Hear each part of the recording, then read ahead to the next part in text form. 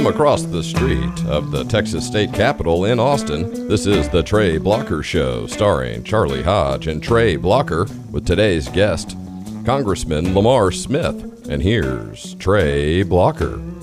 Thank you, Charlie Hodge. It's a beautiful day in Austin, Texas, and we're honored indeed to have Congressman Lamar Smith in our studio. Welcome, sir. Trey, good to be with you and Charlie and your guest as well, and listeners. And it is a beautiful day in Austin. Always nice to be here. It's always good to be here. So you have a very long and distinguished resume, and I'm going to get our listeners up to speed, I want to just give them a little bit of background on yourself. I mean, I could honestly, I think, talk about your background for the next 30 minutes, but we're a little short on. We got to move along here, right? Yeah. Don't spend much time on this. Yeah. So, Congressman, you were born in San Antonio, Texas. Correct. You are a graduate of Yale University and the SMU School of Law in Dallas. Correct. You were elected to the Texas House of Representatives in 1981. You also served 2 terms as a Bexar County Commissioner. You were elected to Congress in 1986, and your district covers parts of Bexar, Travis, Comal, Hayes counties, and all of Bandera, Blanco, Gillespie, Kendall, Kerr, and Real counties. So far, so good. Yes. I haven't lied yet. No. and that's some of the most beautiful country in Texas. So it is. Congratulations on having an incredible district. Yeah, Hill Country is beautiful. You've been married since 1992 to your wife Beth, and you have a son and a daughter. Correct. What are your son and daughter up to these days? Well, I have a son who's an architect and a daughter who in June is starting med school. It'll be her 3rd career. She went to UT Law School and then has been working for a solar energy startup and decided that she wanted to take good care of 4-legged and 2-legged animals, and specifically humans, and is headed to med school. Tobin, my architect, is married, and I just have a 7.5-month-old first grandchild, a grandson by the name of Ramsey. So I come back virtually every weekend from D.C., and so I check in with Ramsey usually every Sunday. So it works out nice. That's the good job, isn't it, being grandpa? Yeah, you don't have no discipline, get to spoil him. But why won't they trust me by myself with him yet? I just don't understand that. And do you want to be? Everything but the diapers. Yeah. Careful what you wish for. Yes. Their second child, it'll be completely different. I've got 2 little ones, and the first one goes through an amount of sanitation and protection that is a little excessive. Yes. But it's universal. I've heard that about the second. I can't wait. That is true. I keep trying to figure out how to skip kids and go straight to grandkids. That's $1 million. Also in our studio today is Alice Nainsworth. She is an intern who's working she's a political communications major at the University of Texas. Sounds dangerous to me, but good. Nice to have you here. So she is our producer, our research director. We wouldn't have a show but for Alice. And how nice. Yes. Glad you're in the studio again. Thank you. And I do have a question for you. So you've had an amazing career in politics, as we've kind of portrayed before. You were ranked the most effective member in Congress by a study that produced from UVA and Vanderbilt. What is your motivation for running in the first place? Why did you decide to enter into this career? Well, a couple of things. In the interest of full disclosure, I have to confess to a couple of things. One is that that study that came out by Vanderbilt UVA was a total shock and surprise to me. I didn't know I was even close to being designated that. I thought you were about to tell us you paid for it. Yeah. Well, which is effective. Yeah, I'm just thus say, making. Had I known about it, that would have been certainly an option. But I actually had never even heard of the study before it came out. And now I think it was probably the most important study conducted that particular year. No, that's not true. But I'm grateful for the little compliments coming along the way. I might say also, in the interest of fair disclosure, Trey mentioned that I'd been a member of the Texas House. I believe, hold the record for shortest term Texas state representative in Texas history. I was elected in a special election in December. The legislature met in January the next month and redistricted me out of my district. So you made that much of an impression early on. I was here a few weeks. I can't remember what I cast 7 or 9 votes and I was gone. But nevertheless, I was here for the short period of time. But now, Allison, to go back to your question, what got me into politics? First of all, I was not a campus politician. I wasn't a 12-year-old who wanted to be president of the United States. I sort of got into it involuntarily. When I went back to my home of San Antonio after law school, I was minding my own business, quite frankly, and someone said, why don't you run for precinct chairman? You're interested in politics or history or whatever. And I said, well, what's that? I didn't even know what a precinct chairman was. And so I got involved and ended up running for precinct chairman in 1976. And I love the position. You get to meet all your neighbors. You only have to work one day every 2 years. You put on the primary election and had a good time doing that. There's a longer story there. I had a contested race. I've never worked so hard in my life to win an election, and I wouldn't be in Congress today had I not been a precinct chairman, because after I got elected, to a lot of people's surprise, including the county chairman, I got a call from the county chairman who said, "Who are you?" It was just out of some movie. And he said, on the basis of your race, and I know you knocked on every door and you sent out mailings, you ran like you were running for president. And I said I didn't want to lose my first race, and I'd taken off one of my 2 weeks vacation and knocked on every door at least once or twice.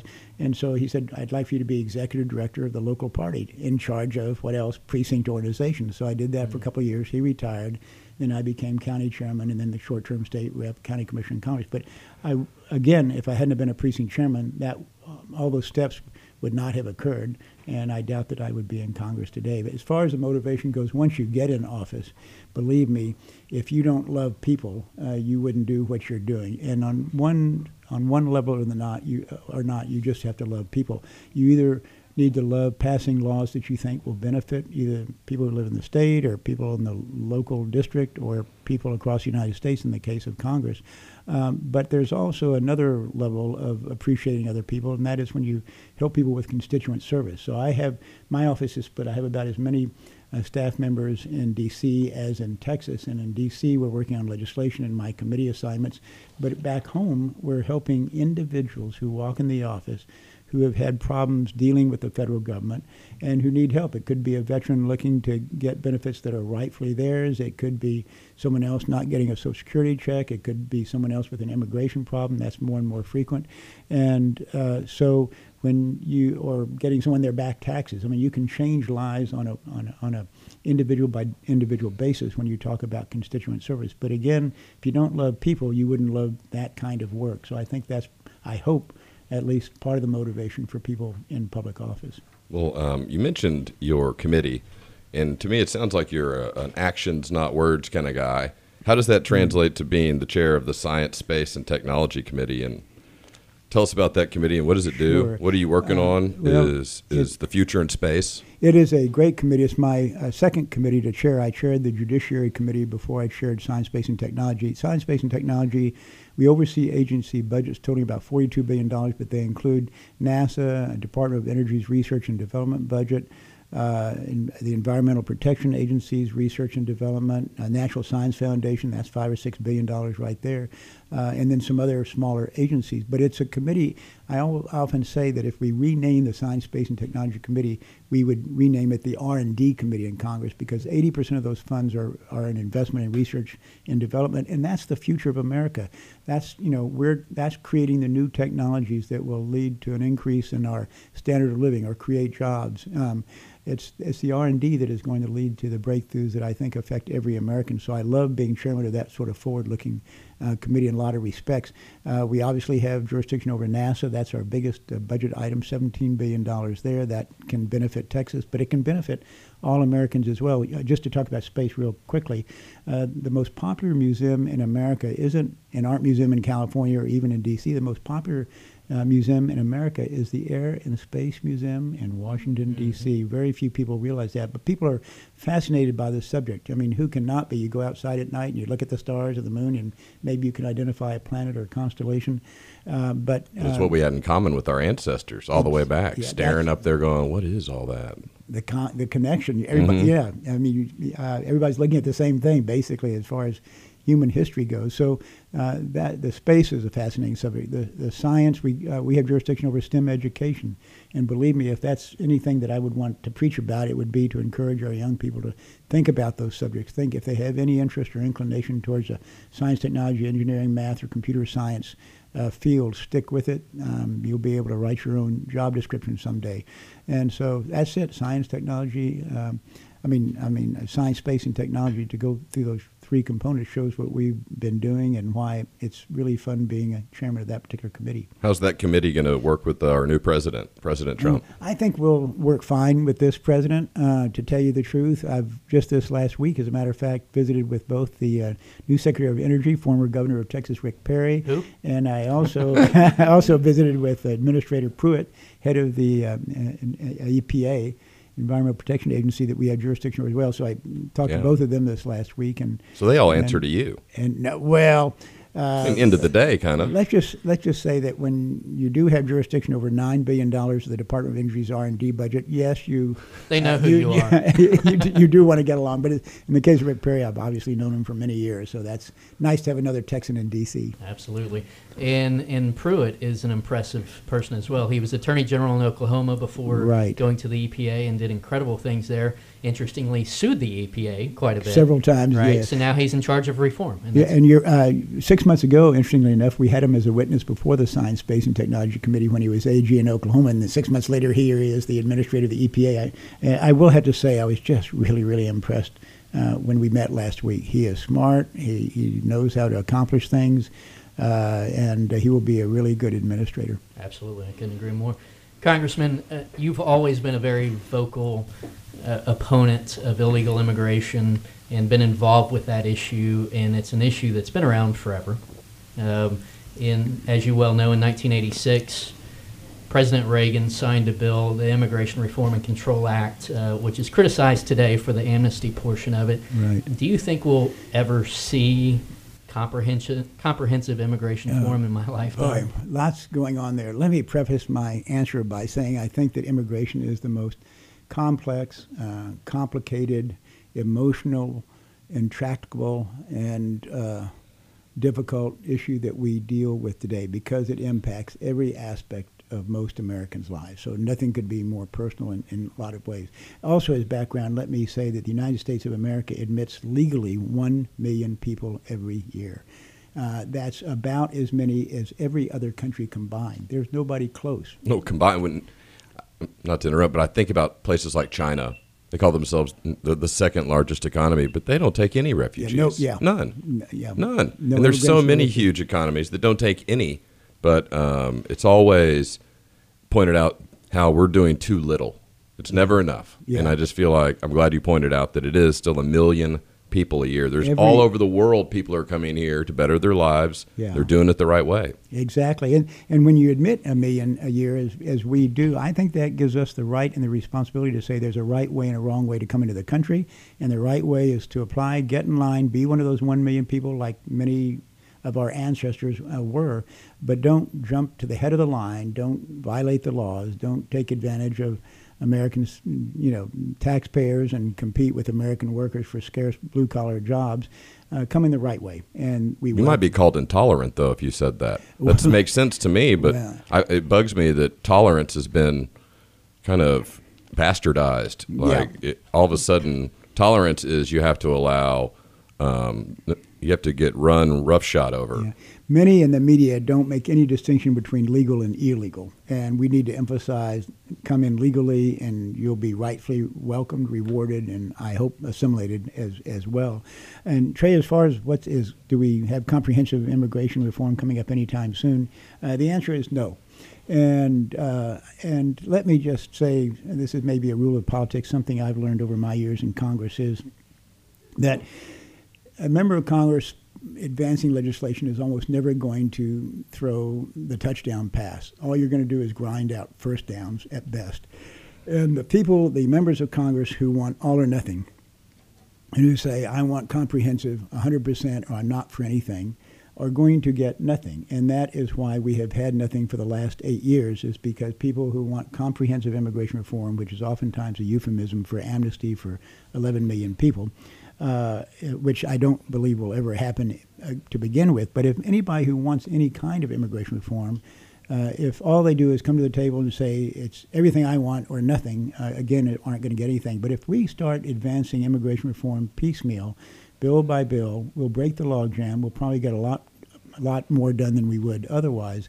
And some changes I'd like to see is to make sure that our or sometimes scarce American jobs go to those who are in the country legally. Could be legal immigrants or could be citizens. Sure. And that gets into E-Verify, a program that's supported by 82% of the American people, where you double check to make sure that people who are entitled to have jobs are legally in the country.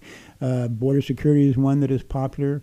I think giving a little bit more attention to immigrants who have the skills and education we need in America is Right. better than just continuing to admit hundreds of thousands of people every year with no skills, no education.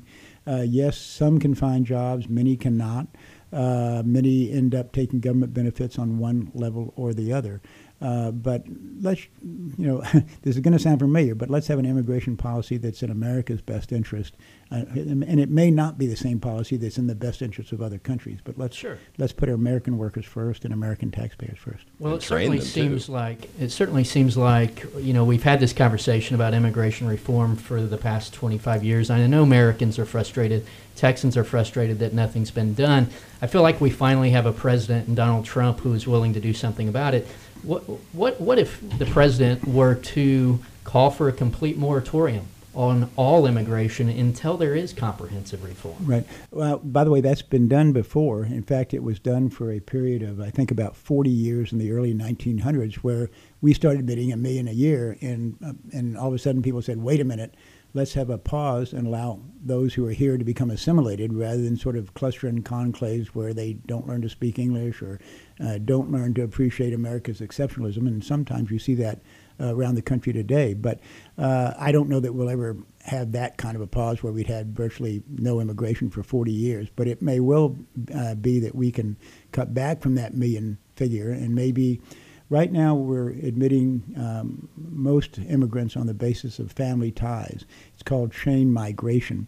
And I'm all for family ties if they're immediate, if you're talking about spouses or, non-adult children, maybe even the cases of some parents.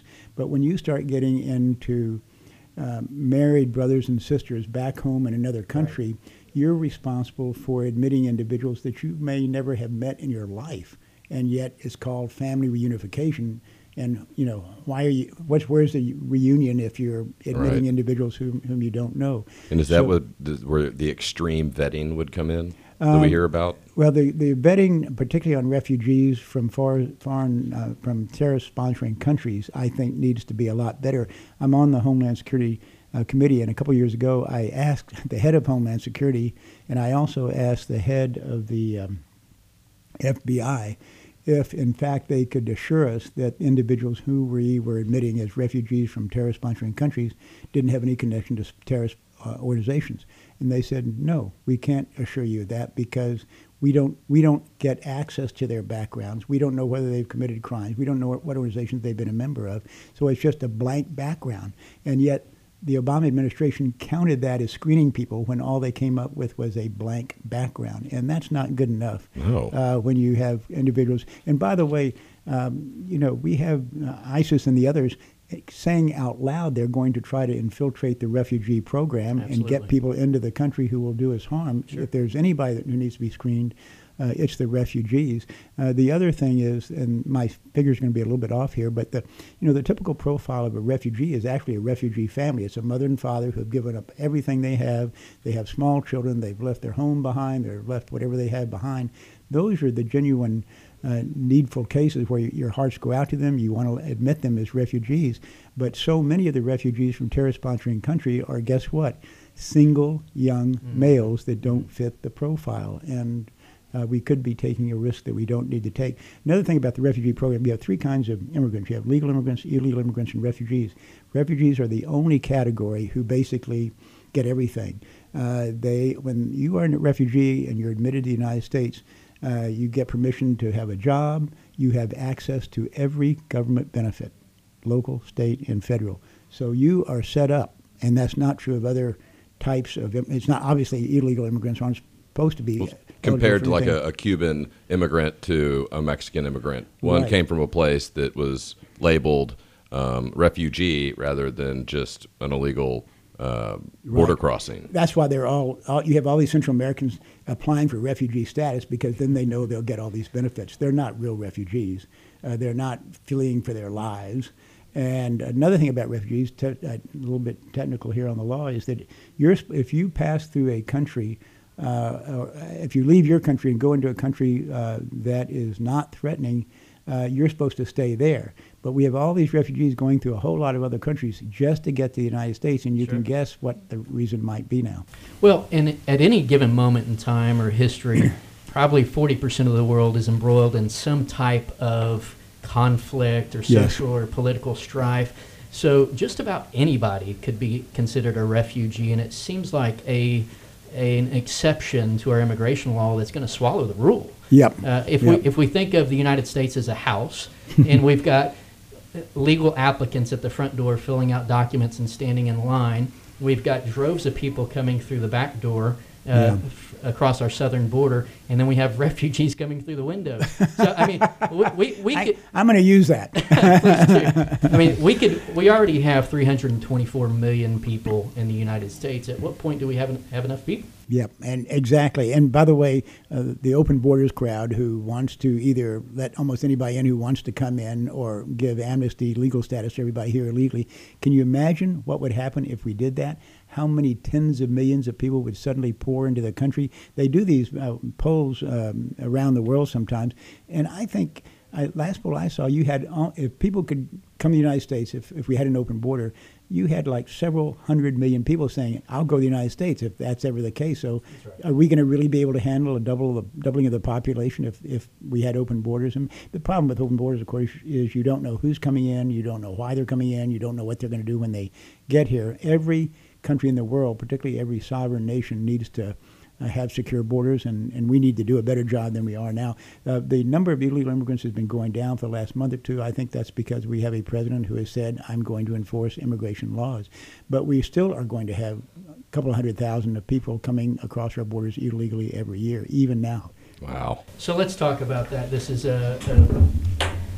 an associated issue that we've been dealing with, and it's certainly an issue here in Austin, Texas, and that's one of sanctuary cities. Yes. And we've had mayors across the country, including Austin, including Travis County, who have said, we'll welcome illegal immigrants here. We do not intend on complying or cooperating with ICE or the federal government on enforcement of federal laws.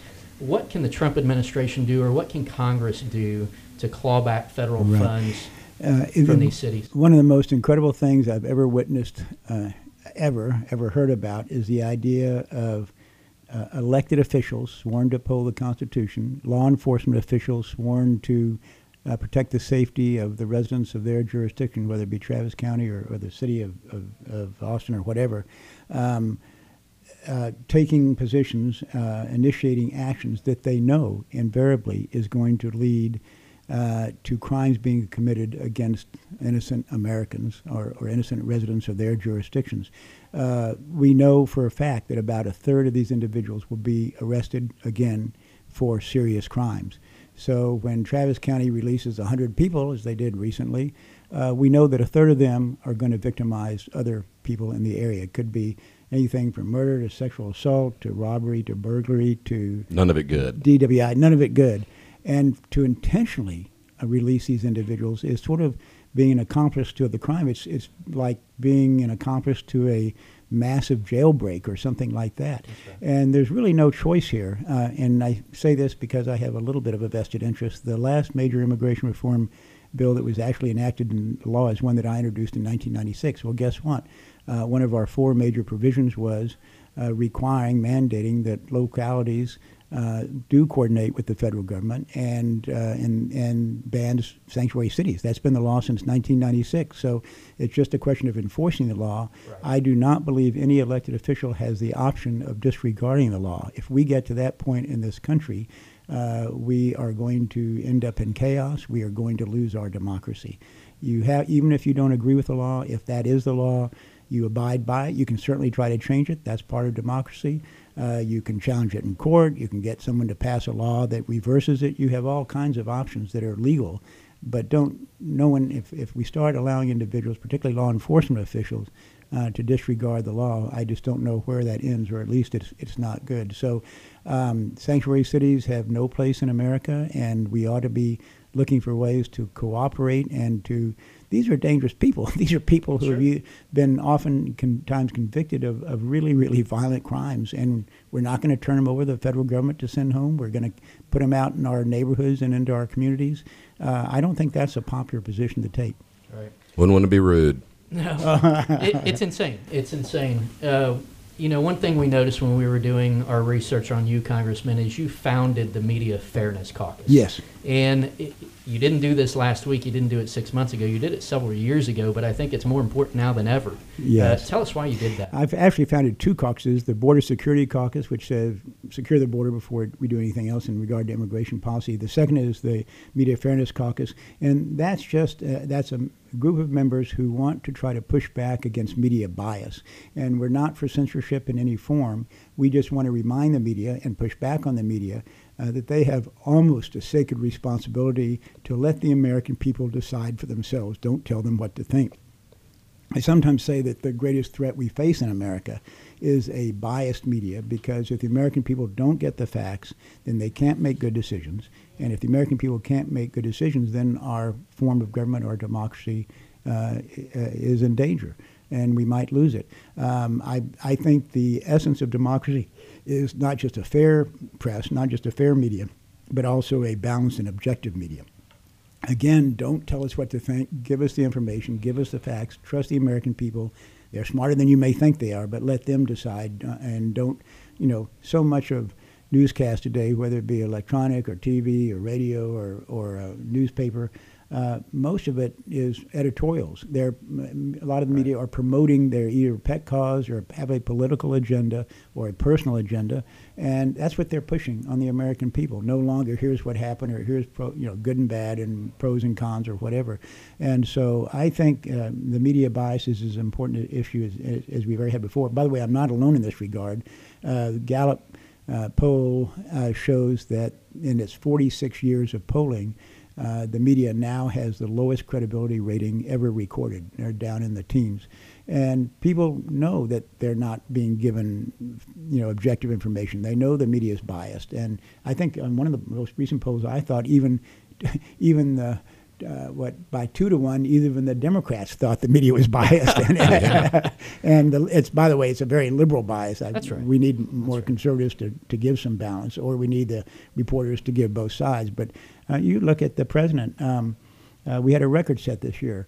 96% of journalist contributions went to Hillary Clinton. Wow. 96%. We've never seen anything that high before. Right. And we expect them to cover the Trump administration objectively and fairly. I just don't, obviously it's not happening. We have a national media now, trying to destroy the president, destroy his presidency, destroy everything about him. And at some point, the American people are either going to get tired of it, well, they already are, considering the polls and how low the reckoning. A reckoning is coming. Reckoning. Good. I like that word. You know where that word comes from? No, I don't. It comes from the movie White Earth. Oh, yeah, okay. We're going to have a reckoning. Tombstone. Yep. A reckoning a coming. I like it. Charlie and I have talked about this. One of the things that we think is a positive, I think there are many, but one of the positive results of this last election is the American public, as you just noted, realizes that there is media bias. And I'm sure you were in the same position a decade ago when I used to talk about media bias. People looked at me like I was crazy, right? And we now live in what I call a post-objective journalistic world. And that's fine, because it makes people understand that everything that they read, everything that they hear on TV, they need to employ their critical thinking skills. Yes. Whether it's coming from Fox, CNN, or MSNBC, or the Wall Street Journal, you can't take it as the sacred truth. You have to put your thinking cap on. Right. And I think the more people do that, the better off we're going to be.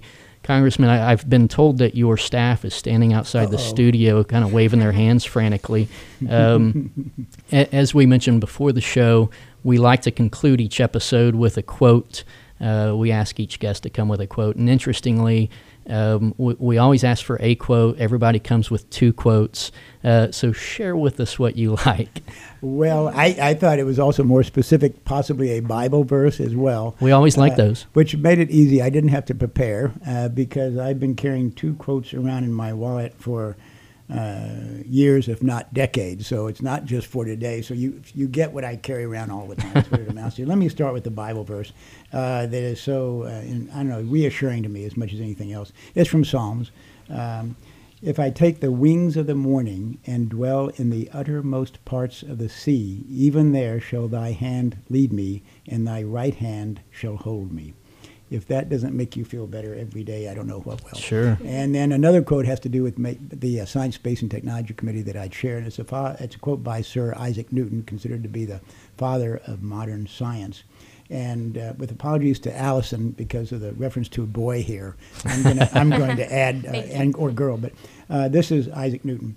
I was like a boy or girl playing on the seashore and diverting myself now and then, finding a smoother pebble or a prettier shell than ordinary, while the great ocean of truth lay all undiscovered before me.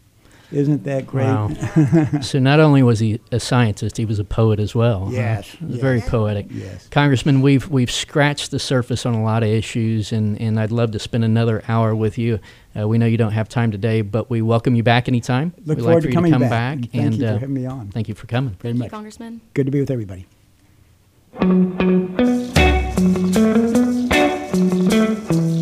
You have been listening to The Trey Blocker Show. Find all the episodes at TreyBlocker.com or check out your favorite podcast app.